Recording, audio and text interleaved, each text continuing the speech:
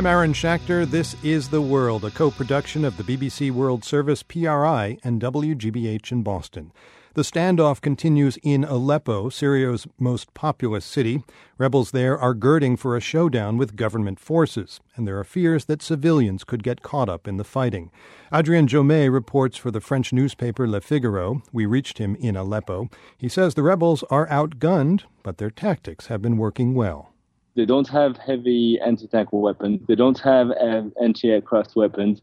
But to their credit, the regime sent some tanks against them. And after a few hours, the rebels managed to destroy 3 and to capture 1, which is not bad. And we've not seen any tanks since then. So tanks are very impressive weapons. But as soon as you know how to fight them, and these guys apparently have learned that, you can face them. And we have to remember, too, that the city is the perfect ground for anti-tank warfare. Sounds like you're saying if they have any chance at all, if the rebels have any chance at all against the government army, it would be in a place like Aleppo. One has to remember that the military aspect is not the only one. Well, this is a revolution, so the message from the tanks and from the regime is go back home and go back to where we were before the revolution, and otherwise we're going to kill you. And rebels say, well, no, we don't care to the regime. They say, well, you can kill us, but we won't recognize you as the government anymore. So the rebels are, counting on the fact that, standing their ground is enough already to beat the regime.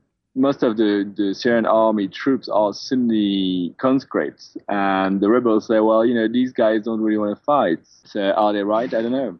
Adrien, thank you so much. Pleasure, bye. Adrien Jaulmes, a correspondent for Le Figaro in Aleppo, Syria. We also spoke with Jon Lee Anderson, a staff writer for The New Yorker. He's on the outskirts of Aleppo, and he says the rebels are preparing for a government assault on rebel-held parts of the city.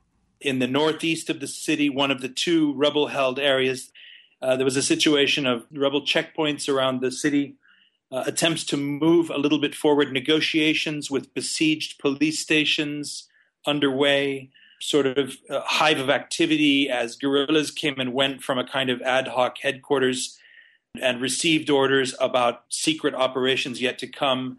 Quite a bit of frenetic activity about the need for more ammunition, which apparently is quite insufficient for defending the city from the expected government assault.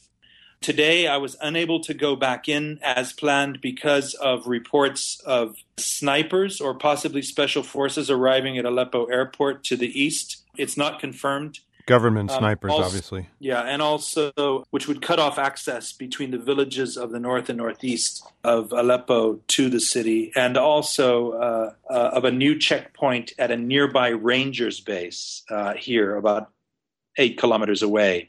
They've been shelling out of there, both to Aleppo and surrounding villages, but have remained inside the base, and now they've emerged and are stopping traffic. So whereas yesterday and in recent days there's been quite a few people fleeing Aleppo to surrounding villages, today, in the afternoon anyway, there's been no traffic whatsoever coming. So there's this sense today, after seeing a very tense and edgy city yesterday, that, that the government advance is en route. In general, how are the fighting men received by locals? It wasn't exactly like they were throwing garlands of flowers down in front of the fighters. I think in part because they're very aware of the danger yet to come. I did meet a commander the other day. He's quite Islamist and did receive training in explosives from men who had fought the Americans in Iraq and Afghanistan. But we were able to have a dialogue. He wasn't too unfriendly. However, he did want an Islamic State of Syria. So you do have a mixed bag here.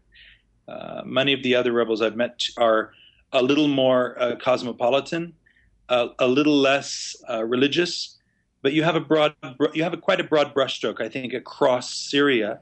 But it does tend towards the conservative, perhaps in inevitable reaction to a strongly secular nationalist regime.